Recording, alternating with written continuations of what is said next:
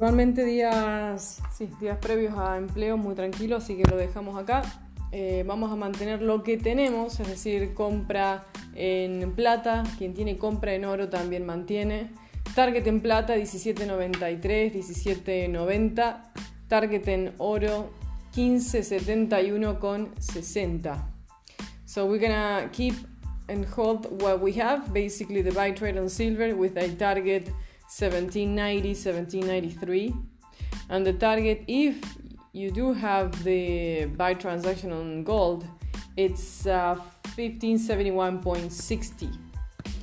Euro dólar cierra venta, esperamos las compras. Dólar yen cierra compra, esperamos las ventas.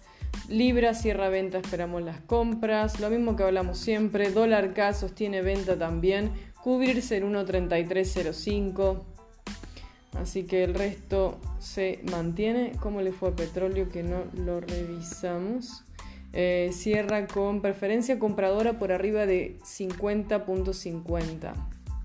Mañana empezamos a las 10:15, 10:20.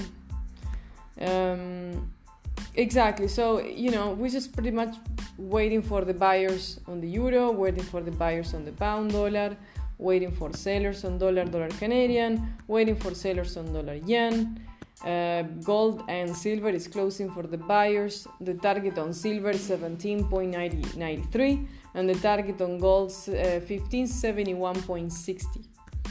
Other than that, there's just everything to hold the same. Alguna actualización que pasa en el chat va a ser durante el día, pero eso es todo lo que hay. No se pudo hacer demasiado hoy. Va a haber barridas de mercado durante el día, así que si ven que cae de golpe el euro, cae de golpe la libra, es porque están barriendo los compradores que entraron hoy.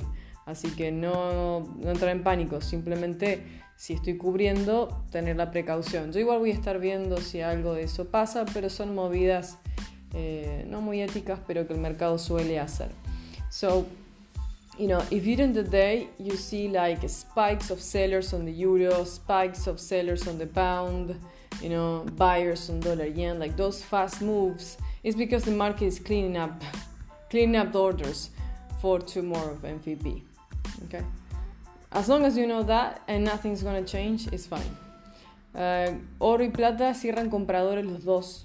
Gold and silver is closing for the buyers, both. Seguimos por el chat.